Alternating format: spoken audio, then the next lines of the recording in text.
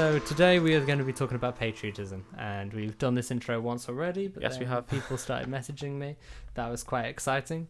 But we've done a little bit more research this time, haven't we, Brandon? Yes. Oh, yeah. We've not done loads, but we've done Yeah. enough. And if I haven't mentioned already, I am joined by Brandon again for the second episode, which is great.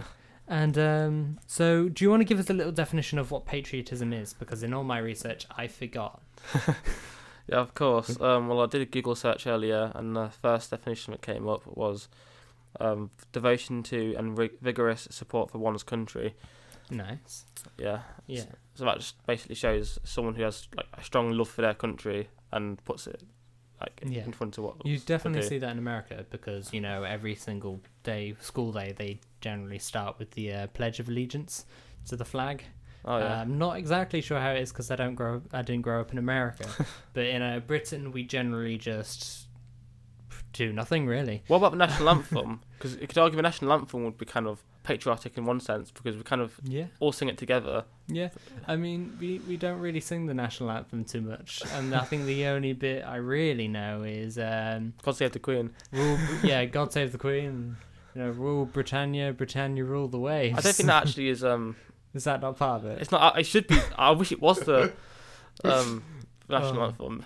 I honestly don't really know what our national anthem is. I wish it was Britannia. Yeah, so you can probably tell what our standpoint is on patriotism just from that.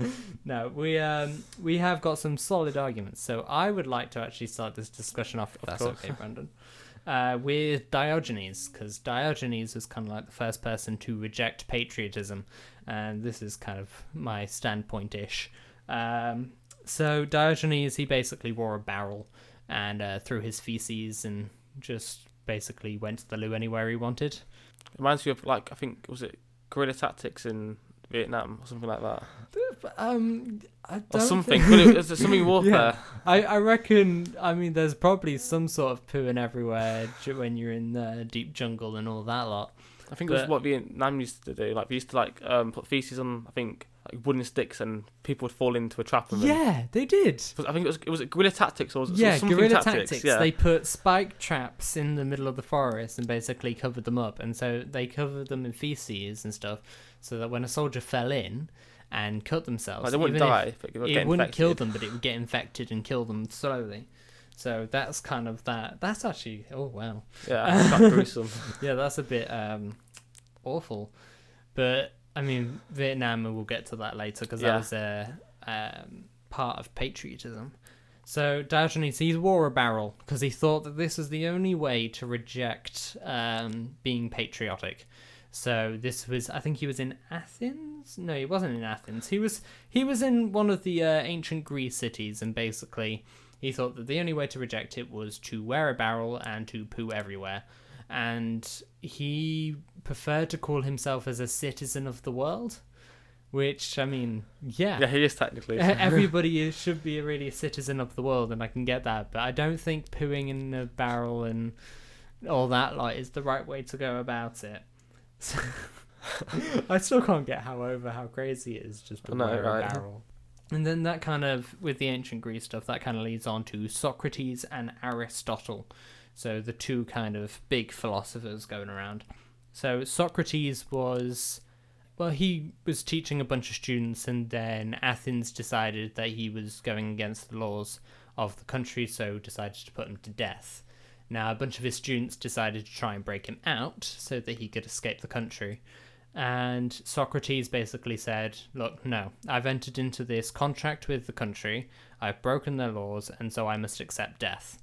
And so this is kind of patriotism, following it to the point at which he died.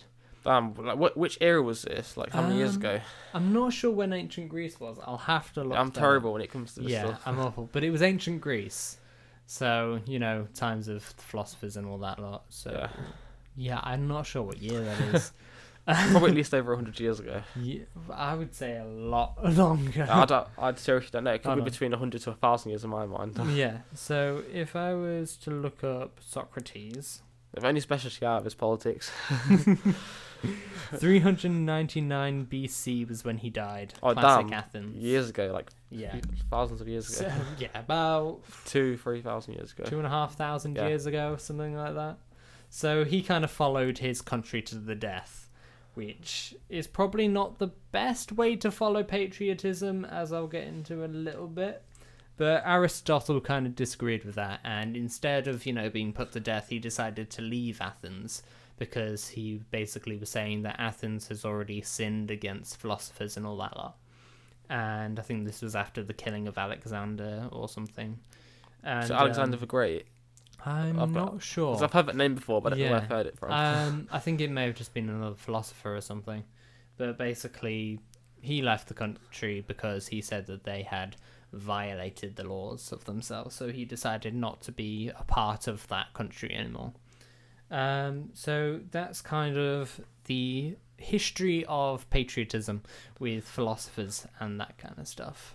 Patriotism all the way back through history and up until now, it's kind of this point of you stay with your country no matter what they're doing, which I think is a bit wrong, because that's not really what patriotism is. I mean, if you were to be patriotic, the best way to do it is kind of call your country out on if they're doing something wrong. Yeah, it makes me think of Germany back in the 1940s, was it? Yeah, the Second World War, with all the propaganda that Hitler produced, like to kind of get the Germans to hate Jews and other people in society. So that kind of makes me feel like that Hitler's very patriotic for his country. And that's how I feel like it kind of goes in line with nationalism, because obviously he has extreme right-wing views. Yeah. And what is nationalism again? Well, I'm actually not 100% sure, but I know it falls in line with like extreme right-wing politics. Okay. Whether like put the country like first more than anything. So strong views against mass immigration at all. Like very for the people of the country. So would natural born citizens of the country to have like much more powers than people who join the country, or if they do. So like Nigel Farage's party, but more extreme, more like the British National Party, I'd say. Yeah. Which I don't really know much about, because it's not like that popular, especially with like some of their views. But it's quite extreme. I think with this natural born citizenship, because a lot of immigrants can go over to a country, have a child there, and that child is legally a citizen of that country because they're naturally born there. And I think with this kind of citizenship, if they really wanted to have that kind of talk, I think even if you were naturally born in a country, you should have some sort of citizenship test. Because if you were, just being born in a place doesn't really make you I've noticed that as part of that country. Seems like, I'm not stereotyping or anything here, but with America, I think isn't like a test or something where you got to know a certain amount about America before like getting citizenship. I think I didn't really know that because I watched a Modern Family episode. Oh yeah. I forget which one it was. It was one with Gloria. I think it was trying to get a citizenship.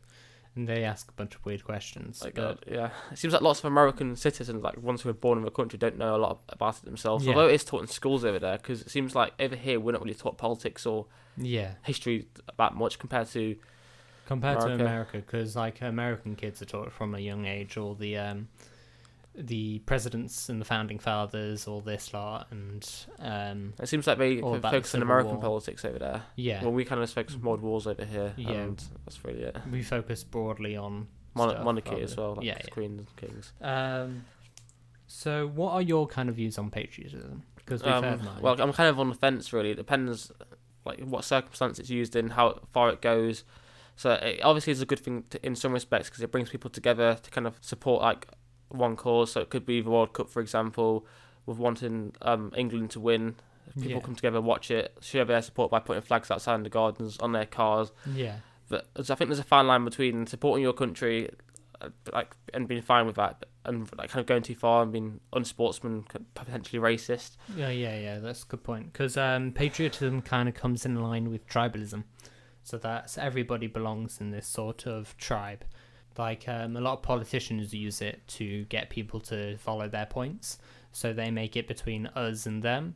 So like in football, they make it between their team opposition. I don't watch football, so I don't really either. Is it like home and an away? Yeah. So and the away team, is that like yeah, so they make it between two different types of teams. So there'll be like two teams. They end up getting violent. But like one will play like where they're from, and the other one will go to where they're from to play them, or vice versa. Yeah, something like that. It's like home and away, and I think we'll have like different attire, like different clothes, different like colour patterns to show home and away. Yeah, so like with England, it's I think with home it's white and with away it's red. I think. Yeah, because every time like there's a big World Cup going on, you always see a lot of news stories going about saying that these opposite teams got into fights. Oh yeah, and it's just because they support different teams, which is a bit weird. Like typically, England supporters do take it a bit far. Like you see other countries and they're like, we want our country to win, but we're not gonna like be extreme about it. But lots of other countries hate English typical football supporters because we tend to go to other countries to watch the match and literally just go to like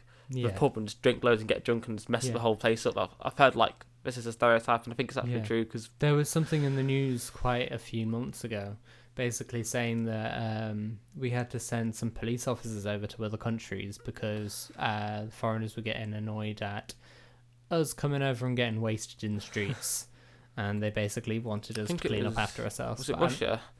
No, I think it was in Europe, I think, during that time. I think last World Cup was actually hosted in Russia, wasn't it? Not sure.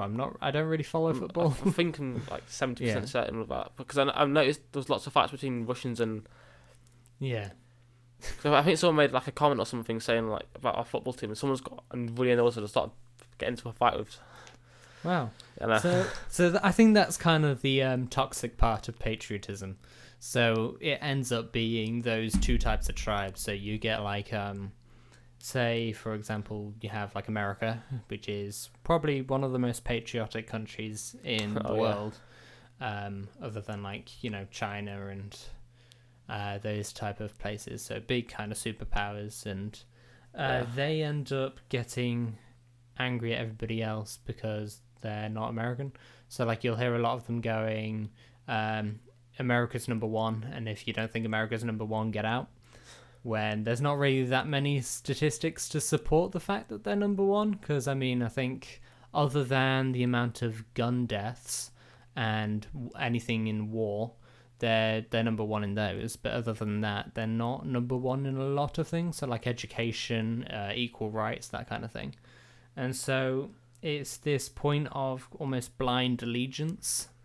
So you can still be very patriotic to your country and think that they're the best, but as long as you still point out that the country has problems and you're willing to still be with them despite them and help them with it, then I think that type of patriotism is quite good, because as long as you're there to improve the country, because everything can be improved, that's kind of better than just following it blindly for no reason.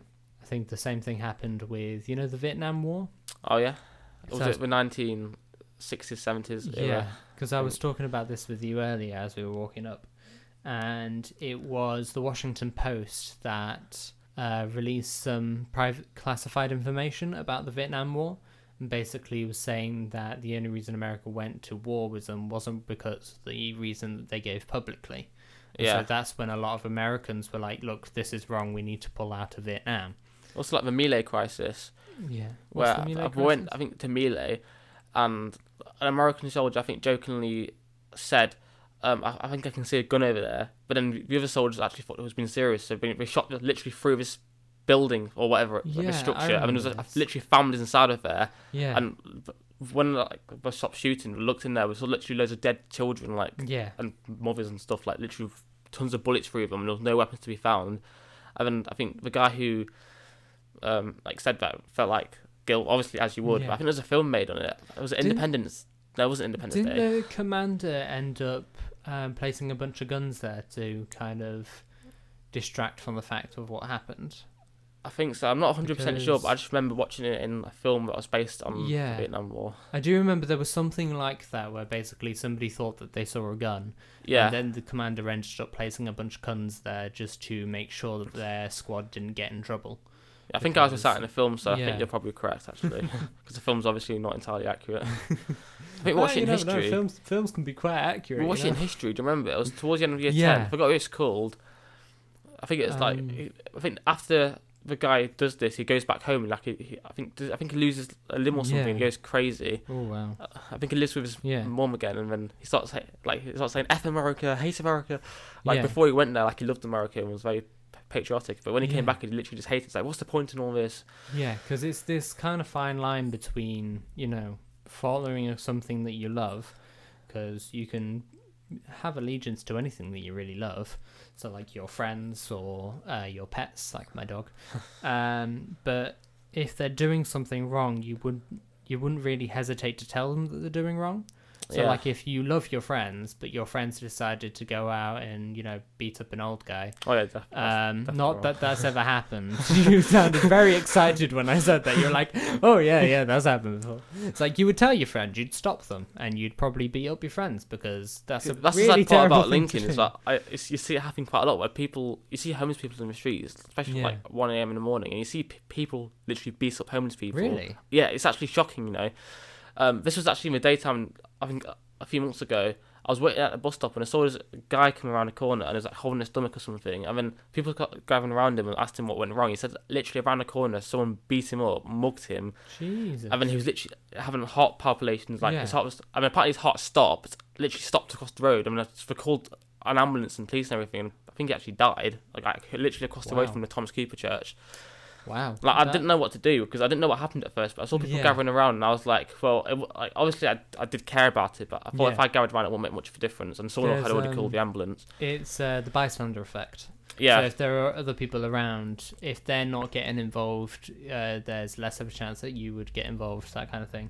And if other people are getting involved, you don't feel the need to. And I think especially because, you know, how old you are and you probably wouldn't have had that kind of experience before, so you wouldn't really know what to do. It is quite a common thing in England, like especially 1 a.m, 2 a.m in the morning. Like, do you know where home nightclubs? I think I showed you the other day. I've never been to them because that's not my kind. It's quite bad because some people who are drunk start fights with homeless people for no reason, and literally, I'm not even kidding. This person literally punched this homeless person. My nose was literally broken. Yeah. I was thinking, what is the point? Yeah, I know. And nothing gets done about it. Like, we don't get arrested or anything. We just get told to go away, and nothing happens. Homeless people, because over the years we've kind of built up this stigma about them. Yeah, especially that they are something different. Because nobody ever really wants to think that they can become that. So if anybody starts to think that homeless people are the same as them, they can realise that, you know, that they can end up in their situation. And I think that kind of ends up as this kind of, same with tribalism, it's this us and them. And so it kind of dehumanizes them a little bit. It does actually, yeah. Yeah, and I think a lot with the stigma of, I mean, I was walking back from university and this homeless guy kind of came up to me and was kind of cornering me in this alleyway, which is a bit unnerving because you don't want anybody really cornering you in an alleyway. And he basically asked if I had any money to give him. And I was just like, sorry, I don't have my wallet on me, because I didn't, because I went to university. And I kind of left my wallet at home, which is often quite a bad thing. I used to do that a lot. Emergency. Got mine on And and he kind of gave me a funny look and walked off. And it's these kind of people that kind of give homeless people like a bad stigma. Yeah, that's definitely the thing. So sometimes you'll walk past them and you think, oh, I want to help them, I want to give them money. But then you also think, what if they're on drugs? What if they're going to spend it on drugs? And the other day, actually, my mum said she was in town and she saw a homeless person, and she was in a rush, so she didn't want to go into the shop and buy some food. So she just gave the homeless person a few quid, and I think she went into the shop, and then she looked out the window and saw another person come up and put something into his hand. So it's probably getting drugs. I mean, my mum was like disappointed that she gave him the money because he spent it on drugs. So it's like one of those things as well. There's two ways to kind of look at that. So it's either you can give them money and then it's their choice of what they can spend it on. Because, you're being kind to them, but if they're doing bad stuff, it's up to them. Or you can, buy them some food and give them that. But you have to make sure you ask them what they like. Because remember, there was this one woman who decided to buy a homeless person a sandwich. And he said he couldn't accept it because he's gluten intolerant. Has celiac disease, and then she got really offended at him because he wouldn't accept it. And it's like, if you made him feed that, if you make him eat that, it would kill him. I don't think it would necessarily kill him because my uncle's got celiac disease, and you can't have anything, I think, with gluten, is it? Yeah. And like as a result, he's eating certain types of food and is binge eating on them because like before he would eat all these other foods that he would really enjoy, but he can't get that same enjoyment from that food anymore. Yeah. So he's eating other food, but he doesn't like it. But yeah, I feel bad for him really because fair enough. I think he developed it a few years ago randomly. Like he had stomach ache and no one knew what it was. So he went to the doctors and was saying that I think it's something to do with his body like resisting gluten or something. But he needs to cut down the levels, otherwise it could actually erode his stomach lining in a way, and he might not be able to like eat or do anything properly anymore. It ends up in certain cases it can end up in death, and in like very minor it just bloats you up. But it's awful because pretty much every single thing that we eat has gluten in it. Yeah, so, like loads everything of stuff. with bread, cereals. I think he had to buy gluten-free bread, and apparently his girlfriend, even if she put normal bread in the toaster and took it out, and he put his gluten bread in the same toaster, even if like a few crumbs went onto his bread, it would be enough to set his stomach off and have a stomach ache. It's only a tiny amount needed, but it's awful, and I don't actually like the taste of gluten-free bread. I've never tasted it. Actually, I have, actually. Yeah, it's a bit kind of dry, stodgy. I'm quite weird in that respect. I actually like dry bread, which is strange. Really? Yeah, so like, I love really cheap bread. That's like my favourite type of bread. I really like cornbread and sourdough. They're my favourite. They have a cheap bread from like Asda and Morrison's, like really cheap bread that's like 20p. For some reason, I like that bread more than expensive bread. I like crumbly bread. Yeah, it's alright. I think... I don't like thick bread. I love really thin bread. That's like... That's my thing. I kind of like thick bread. I know, that's what most people like. I really like homemade stuff. That's kind of my bit. I've quite opposing views with lots of people. I think I'm a bit posh in that department, to be honest. Which is quite funny. I think with this kind of tribalism, so the same thing with that you see with homeless people, it kind of also goes to immigrants as well. Yeah. And so, like, in 2017, the Cato Institute did a research study. They basically looked at statistics from 2014. And they basically found that incarceration rates were lower for immigrants. They found that violent crime rates dropped 16% in areas where descendants from immigrants were kind of rising. And same with property crime rates, which dropped by 21%. They're more likely to get educated and less likely to be living in poverty. That's because they're kind of more appreciative because most likely in their country that they moved from. Was that a UK like report? This is in the US. Okay. So I think in the US they have they're having a bigger policy with immigrants now because of everything that's going on. With the wall and everything with Mexico. And they also found that the descendants integrated into society more than kind of more than people who were just born in America anyway, which is kind of funny. But then you get all these people saying that you got immigrants taking their jobs, so the reason that crime rates are rising, and they don't get educated, and that they just lay at home living on benefits. Where it's just really not that true. See, that's the thing, you know. It's like when people come to the country to work, we're like, oh well, they're stealing our jobs. And when they don't work, it's like, well, they're not working, so why are we in this country? So either way, like we can't do anything without kind of being targeted, kind of thing. It's kind of crazy because I think what's kind of happening is that they are kind of using the excuse of immigrants to distract from problems going on in the country, because you'll always see like politicians or stuff like that blaming immigrants for the problems happening in their country rather than actually, you know, tackling with them. They'll just tackle with immigration. Like, yeah, definitely. Like, so far Brexit has caused the Conservative Party, I think, to cut 20,000 police officers off the street, which has resulted in, I don't know the exact percentages and figures, but it has resulted in a significant increase in like knife crime in London specifically. And apparently, I think the Home Secretary, I think his name's Sajid Javid, who's actually won to become Prime Minister in the leadership contest recently, the Tory leadership contest, but he was like kind of brought up on that, like that since he's been Home Secretary, he's just like cut the numbers of policemen down, and he's kind of made the country worse. So like some people are saying that knife crime is just going up, increased because of the Parliament and Conservatives cutting it. So it's not always necessarily people's fault or like immigrants' fault for stuff increasing like knife crime, or that's a stereotype anyway. It's sometimes politicians' fault for cutting resources down or police officers. And it kind of makes harder conditions for everybody. But is this, if we were to bring that back to patriotism, how would you think that these kinds of tribalism effects of the country, so like immigration and all that, how do you think that kind of relates to patriotism itself? Well, I think as the definition of patriotism is devotion to, full devotion to the country. Some people feel like the country's changing from what it was like, let's say, 50 years ago. So especially specifically the older generation, I think people who are like in their 50s and so on, lots of them have the view like the country's a lot different now than it was when we were young, because we're now seeing lots of new immigrants, people from different countries, and some of them don't like that because they feel like the country's been taken away from them. Yeah, because I mean the country is more diverse than it was, 50 years ago, which I personally think is a good thing, because that's kind of more exposure to different cultures and all that lot, because that kind of enriches people's experiences. And I mean, if I'm allowed to talk about the philosopher Kant, if that's all right. He basically said that the way to kind of solve this kind of patriotism stuff around the world is to create world states. So every country is a state of the world. So America is a state of the world, and obviously they have their own sub-states, and then UK is a state of the world. And so it kind of, then you can create this voluntary League of Nations.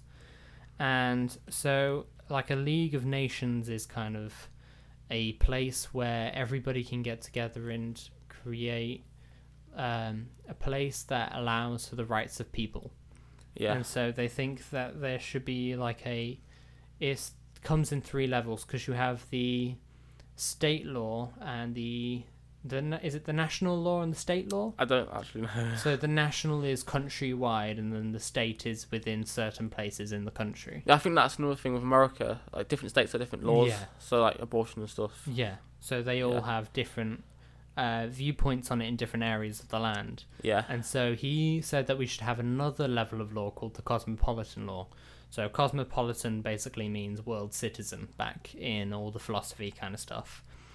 And so the League of Nations is just there to create this kind of rights of people, because it's the right of the people of Earth. And so we all have a right to live. We all have a right to travel places. We all have a right to kind of have an understanding of what we are here to do, that kind of stuff. And this League of Nations, he said, shouldn't have its own solid army. So every state should have their own, every world state should have their own separate army, and a League of Nations will just kind of join those armies together when needed as like a federation.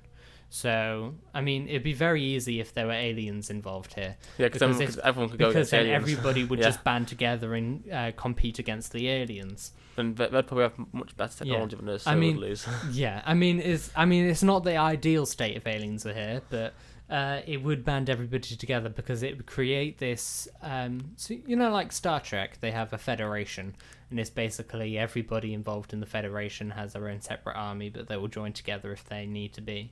I think so. And that kind of thing. And so I think that kind of world state idea is much better than the one we have now, because now we have, isolated, separated borders, and not able to share resources, that kind of thing, like properly and freely.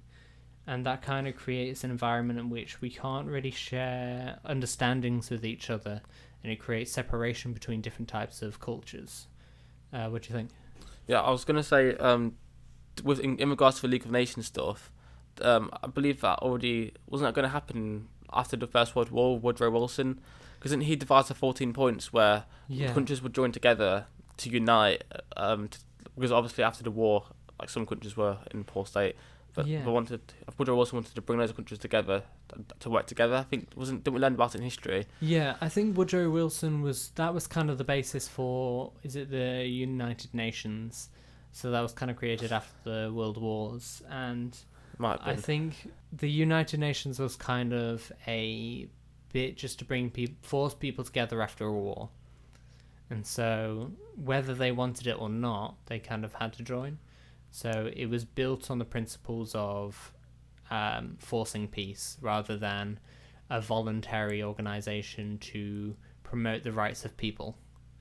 And Kant said that the League should kind of operate on like Republican principles, and they should respect human rights of everyone rather than, just the first world countries, that kind of stuff. Oh, yeah. What are Republican principles? Do you know? So obviously in America, Republicans are like the right-wing party, so Donald Trump's party. So I'm assuming that Republican principles are kind of like more in line with conservatism, like so more in line with traditionalist kind of views and stuff. So economy is important. I don't know, like certain things like that would kind of probably go in line with right-wing parties, I assume, unless it's a different word. Do you have anything, because I know you study accountancy and finance, yes. Do you have anything in regards of a free global economy, that kind of stuff, in regards to if patriotism wasn't so much defined within countries, but to like world states? What do you mean by that? Like, so if we went with the idea of a world state, so everybody was part of this League of Nations and they were all separate, but we had a free global economy. So basically being able to trade with everyone and anyone, because, we're all part of this earth. And how do you think that would affect the economy from what we currently have, which is kind of like trade borders and that kind of stuff? Well, I feel like if everyone was trading together, I'm assuming it would be good for the economy because... Yeah. I mean, I'm not 100% sure because it's more like economics, kind of more than accounting, I'd say.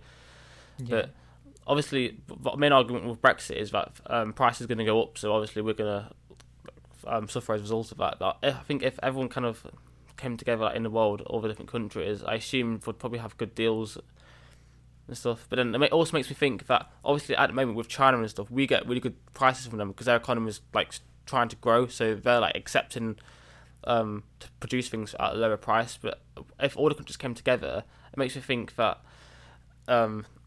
would probably help these countries out anyway. So maybe it wouldn't necessarily benefit us in a way of kind of gaining capital from these countries if they're already been helped by each other. I'm not like 100% sure if that's so. Work. I reckon like the biggest concern of like a free global economy would be more of the fact that we might be giving too much away. Because obviously there are a lot of third world countries out there who have a lot less than what we have, and so we'd have to share more to them than to other countries.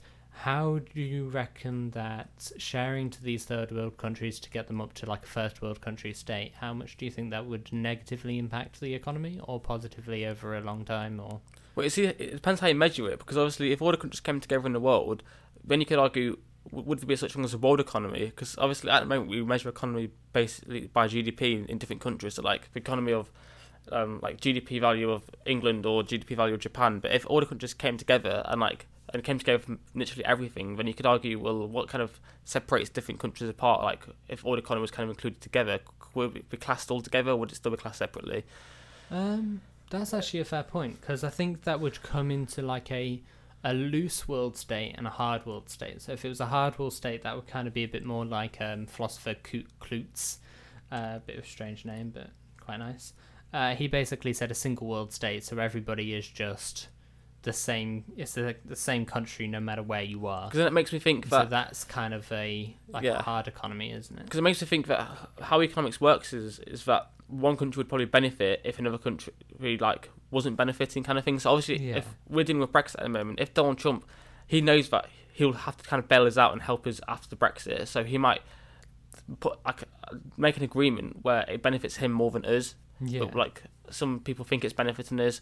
So some people reckon that the NHS, Donald Trump's going to go after the NHS with Brexit. And I think he came to the UK a few weeks ago, and someone asked him in regards to Brexit, is everything on the table, including the NHS? And he said, yes, it is. So some people worry that he's going to attack the NHS. Yeah. And it's going to be bad for us and not benefit us in that respect.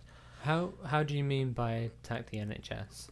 Because obviously the NHS currently is free, so we can get free health services and stuff. He might privatise it, So maybe try and find an excuse to like demolish the NHS and then put like loads of private firms and stuff have to pay.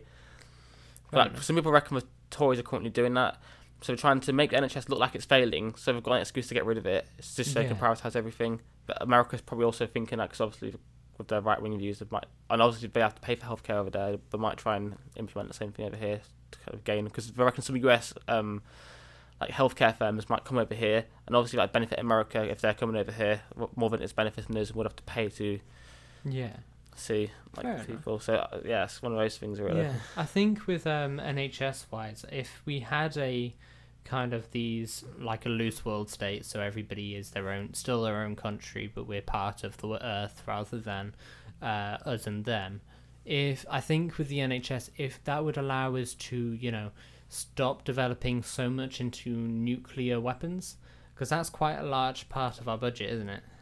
I'd say it's quite a big part, but I'd say another big part of where the money's gone is back in 2017 when the Tories didn't have a majority, so they actually paid the DUP apparently £10 billion just so they could form into government with them, and that's obviously a lot of money. And people reckon if they use that money for other stuff like the NHS and police officers, then nothing would have to have been cut in the first place. Yeah. So people reckon that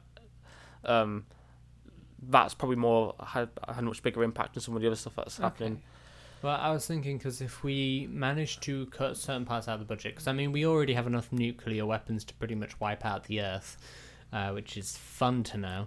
And so if we use that to actually fund the NHS, surely that would be a lot better than, free healthcare is better than trying to kill everyone, including ourselves.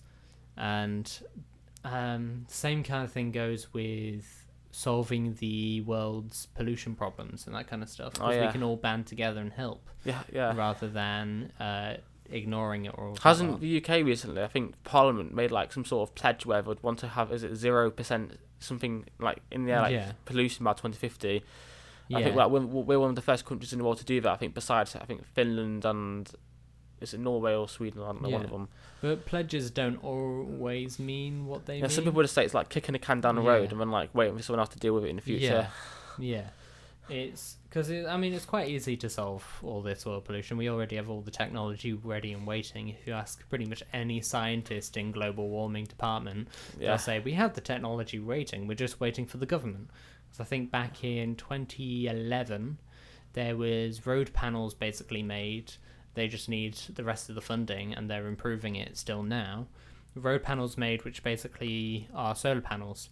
And they can heat up the road when there's ice on it, so there'll be less accidents. They can light up in the dark, so there'll be less accidents. That sounds quite good. They can charge electric cars as they're driving, because obviously the sun will shine on them, charge them, and then they'll be able to wirelessly charge it up to the car, which is great because that means we can actually have viable electric cars. Because currently we don't have electric cars aren't really useful. I don't think, especially not here.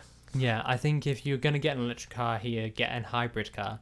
Because then at least you have still got petrol, but then the electric, because there is only isn't there like only 15 places around the UK, which I feel like that's too low, but there's very limited places where you can get probably electric very low. charges, especially in Lincoln. I think in other countries, it's not necessarily just with cars. I think with trains as well. We're doing something with trains where we can make them like much faster than bullet trains. I think maglev trains. But I think that was it. Yeah. Yeah, they have them in I think it's Japan. Yeah, I was thinking of Japan, but I wasn't sure. They're really cool because what they do is basically they have electromagnets going on and off, and the ones in front turn on, basically pull the train forward. The ones in the back turn off, and then it keeps going along like that. So they turn on and off, and they just basically drag this train forward. It's quite smart because there's no friction involved. It's not wasting energy, and it can just go really, really fast because it's just hovering above the track. Makes me just worried, like if it could be an accident, like how fast it's going, everyone will just die. Yeah, I mean, there's already accidents going on. Yeah, I think as long as we manage to sort out all the traffic right, it'd be good. I think most accidents happen, on the road more than like anything else. Like the plane, for example, is the safest way to travel. Even though like some people think that's really dangerous because you're really like miles high and I mean, we said this in the last episode that you were in, that pretty much everybody's gonna die. Like you step out of your house, you have a very high chance of dying. You stay in your house, you have a very high chance of dying. And on that depressing note, I feel like we should probably get back to patriotism a little bit. Yeah, because we're kind of like borderline going off it. I mean, that's fine as long as we're just not going miles off it. Yeah, that's all right. So we spoke a little bit about how I think that we can do it in like Kantian views and all that lot. How do you think we could improve the state of patriotism as it currently is, or do you think it is okay how it is at the moment? And that's the thing, like I think years ago, obviously with this country, I think didn't we used to have a big British Empire, so it was like one of the world's we pretty much occupied the entirety of the earth. I think back then, like, we kind of obviously was much more powerful than everywhere else, so I reckon we had kind of more patriotic views back then, whilst now we're kind of just accepting everything and we're going downhill. I feel like back then, because obviously we had a large empire and everybody was there with the monarch. I mean, Canada still accepts the Queen and all that lot, I think, something I'm like not that. 100% sure. And but back then you had different areas inside a country. So China was not so much the entire state of China. It was kind of little tribes, and each of them had their own kind of warlords in them. And so I really love this kind of history of China. And they still saw themselves as all being part of China, but it wasn't the same idea as it was formed, because patriotism only really started coming into existence in around the 1800s, I think it was. Yeah. And that's when people started to actually develop the ideas of our country and our state, that kind of thing.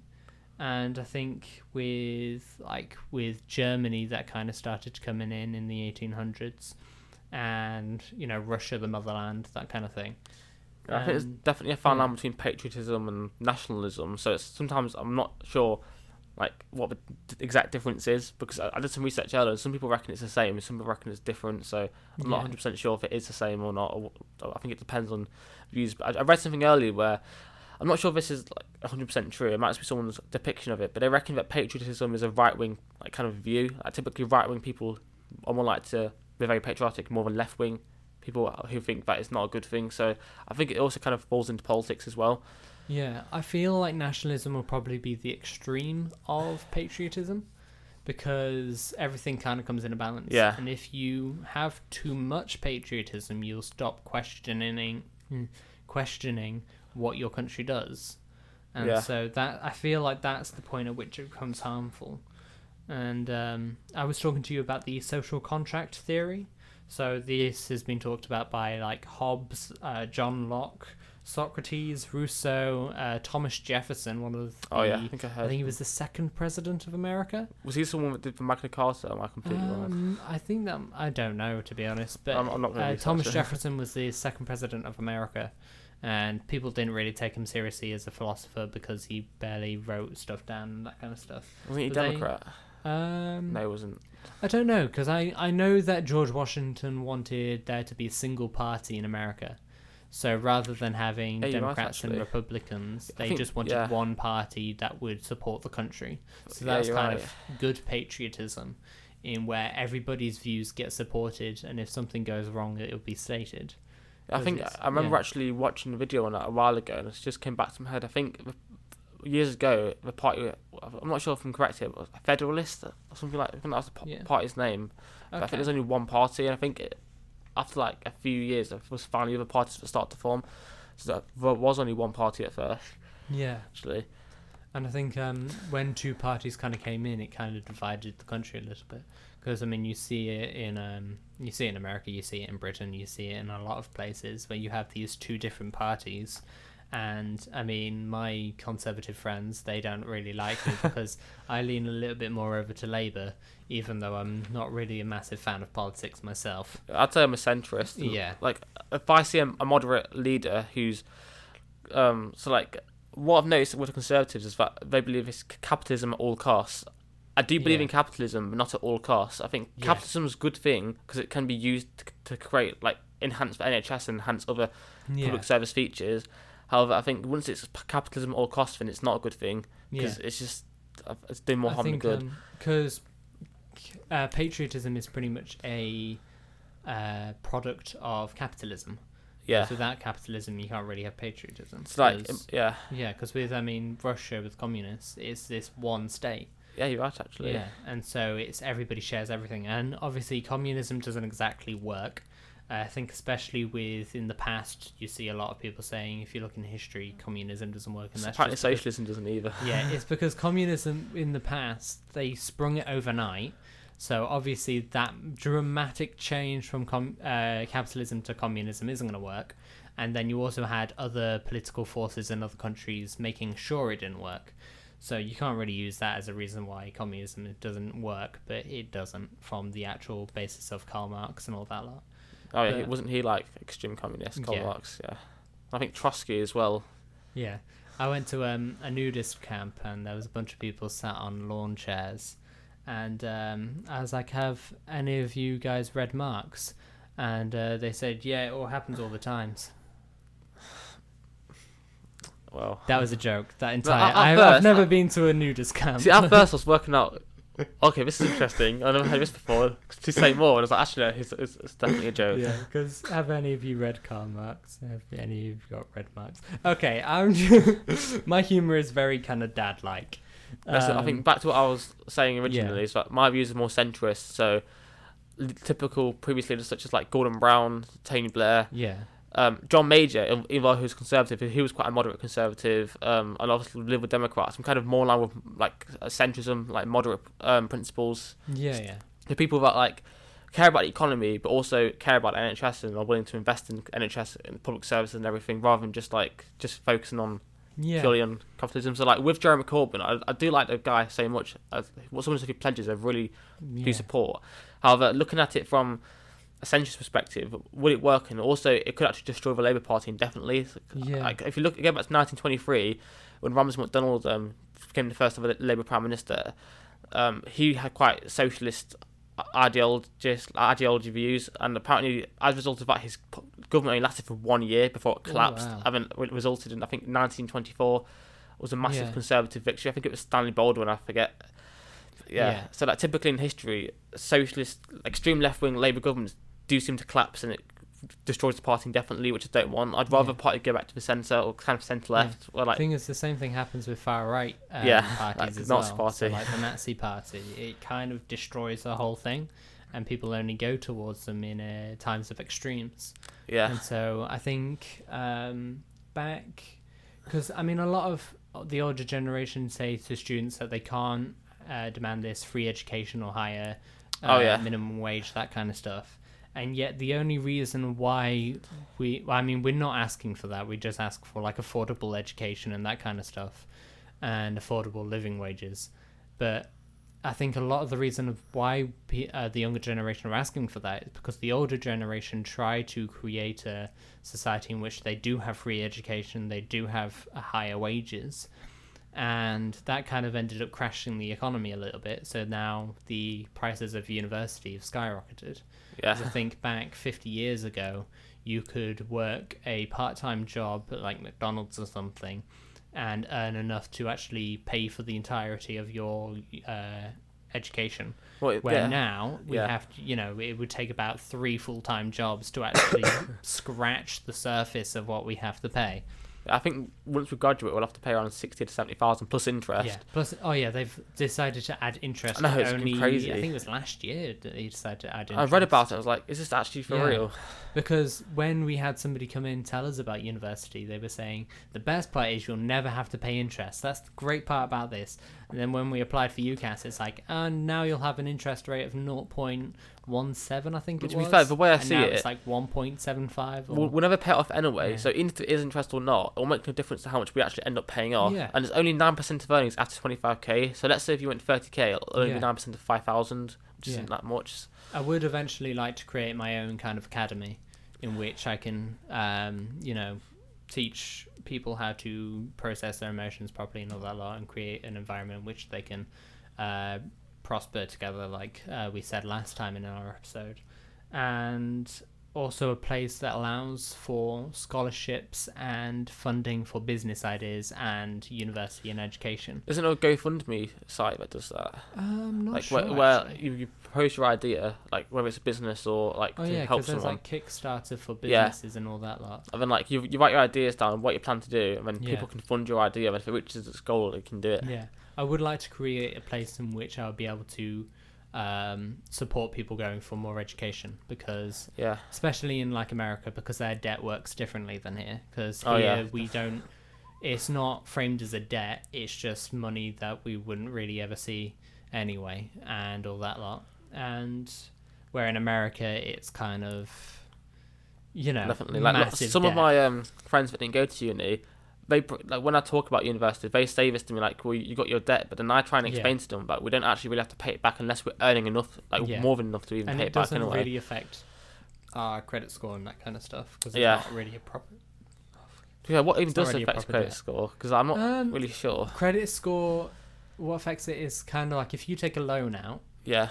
And you don't pay it on time, your credit score will go down. So I've got a phone bill. Like how reliable you are in paying stuff. So I've got a phone contract and I pay it every month. Like when I'm meant to. Would that contribute to my credit score? I have no idea. Because apparently we don't learn this in school. Exactly. Like when I applied for this, they said to me, "You're too young. We don't know what your credit score is because you haven't really got much of a history. So we're going to have to charge you more money and put you on a different tariff." It might actually affect your credit score then, because I think it's how well you pay stuff that you owe. So if you owe something, it's how well you pay it. So I don't think student loans would get involved in that because you don't have to pay it. If you earn a certain amount, a little bit gets taken out of your wage. I think it's like £9 a month once you've hit the actual limit of how much you have to pay, which is barely anything. It's 25,000 actually. It's cheaper than a gym membership. It used to be 21,000 the threshold, but it's been moved up to 25. Yeah. Some speculator will go up again. Which is great for us, to be honest. Like years ago, to be fair, it used to be free to go to university from a poor background. So some people blame the Blair administration, like Tony Blair, for introducing tuition fees in the first place because he put them up to a maximum, I think it was of $3,000 a year, and he did that so he could afford other areas to invest in, like NHS and public services, which I believe is a good thing as long as it's using the money for other services rather than just like to improve the economy. It's because education was free in the first place that it's kind of gone up as high as it has. Because I think if it was about $3,000, it was like reasonable education course is good. I think it was $3,000. No, it was $1,000 a year to begin with. Then it went to $3,000 a year. Yeah. Then I think in 2010 or 11, the Tories said that they're going to change it where the universities could potentially put it up to a maximum of 9,000. And surprisingly, the Liberal Democrats actually backed that in the coalition government, even though they were against that. Yeah. So we got two birds with one stone. So they destroyed the Liberal Democrat Party, and it meant that every single university in the country put their fees up to 9,000 a year. No, it's 9.5. Yeah, apparently Theresa May said maintenance loans. Theresa May said it's going to stop now. Like it's going to stay at what it is permanently. It won't. It's a lot of money. Hopefully it doesn't reach 10,000 because that's a lot of money. That's pretty much nobody can afford. So, do you have any more points on kind of the patriotism side of this? I'm trying to think what I've already said. So obviously it can be a good and a bad thing. Obviously a bad thing is if it goes to large extremes to the point where it becomes racist and going against certain people in society. So I'm not sure if this comes into it entirely, but like we're kind of sticking with Muslims at the moment. People seem to think that they're the ones to blame in society for everything that goes on. So let's say there's a terrorist attack. People say, "Oh, it was a Muslim," or which it clearly isn't. Exactly, yeah. So I feel like would that kind of fall into patriotism because you're kind of claiming that you're better than these people because these people are doing or likely to do this? I suppose that would fall under the pretense of bad patriotism. So if you're using the actions of a few to describe the many of people from other countries, that is the point at which patriotism comes bad. So if you were to actually say that, obviously, because I mean, I've heard a lot of Americans say on podcasts and all this lot that America comes first, and then it's their, religion or personal views. And I think when it comes to that, it starts to impede on your opinions of everybody else. Because if you see, say, one Muslim attack America, then they start to think, oh, all Muslims are out to get America. Exactly. And another thing I've noticed recently is that whenever there's been like attack that would be classed as terrorism, but it wasn't a Muslim, they didn't describe it as terrorism. So I saw in the news, like I think a year ago or just before then, that there was a white person that did so-called terrorist attack, but he wasn't described as a terrorist. He was just described as an attacker or someone that did something wrong. But once it's a Muslim, it's automatically assumed as terrorist. Like it's kind of the labels. And it's like when the American, it's either an American or a British person. I feel like it's might have been a British person. Depends but he basically got a van and that drove was it into a mosque. Yeah, that was actually what I was I think referring to where people didn't describe it as a terrorist attack because it was a British person. But if it would have been a Muslim that drives into a Christian church, it would have been a terrorist. Yeah, it was an attack against the country. Call it what it is. It's terrorism. By definition of the word, it's terrorism. Exactly, yeah. Attacking against the country is terrorism. And that, by not calling it that just because they were born in the country, that kind of goes against patriotism itself. Because patriotism is there to support the country's ideas and values. And so America's values is kind of freedom, make sure everybody has the ability to get anywhere on the market ladder, that kind of stuff. It's a free global... No, not free. It's a free market state.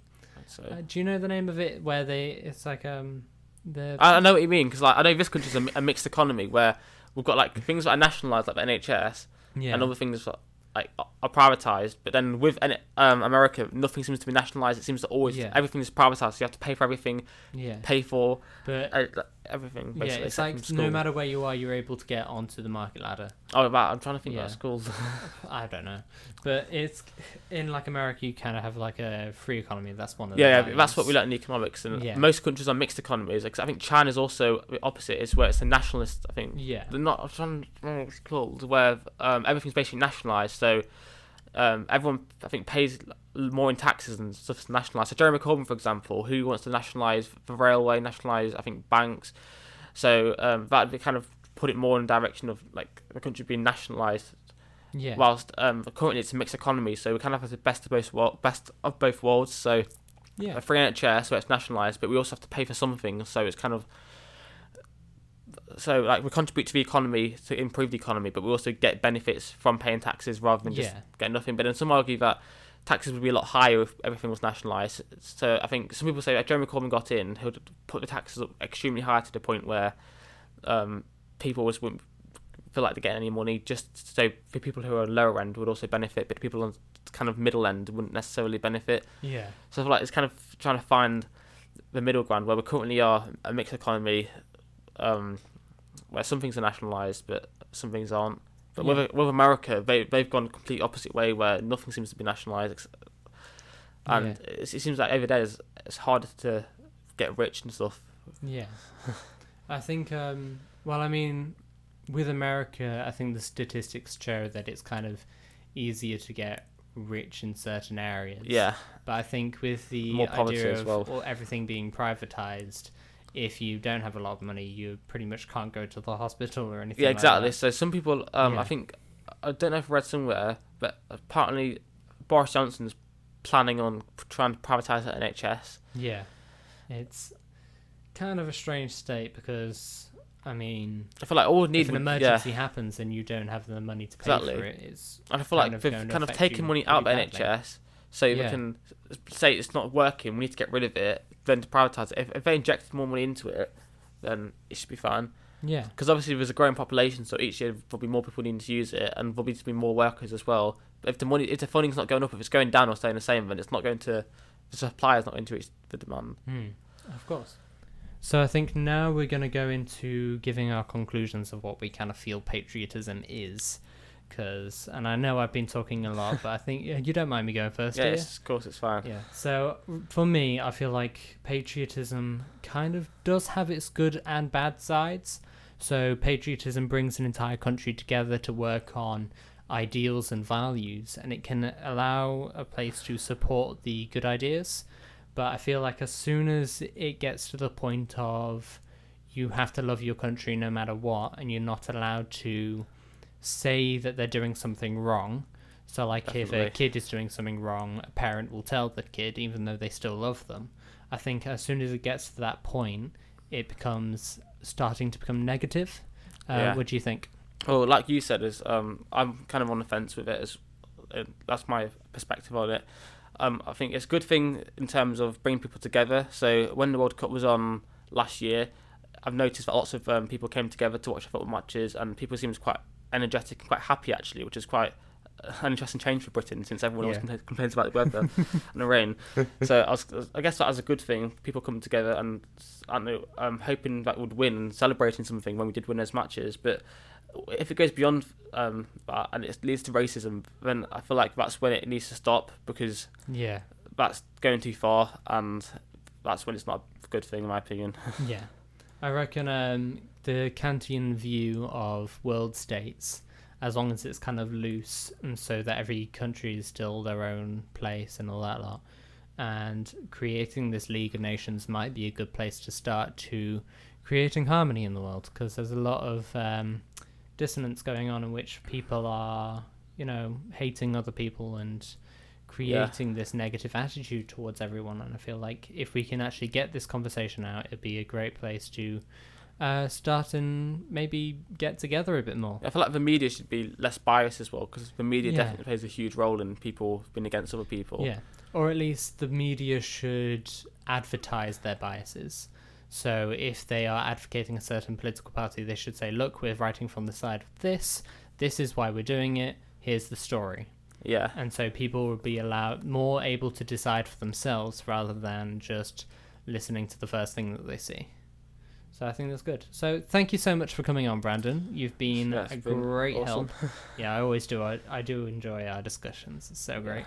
But thank you, everybody, for listening. Make sure you check out for the rest of our podcast, and I will see you in the next episode. Thank you so much. Goodbye.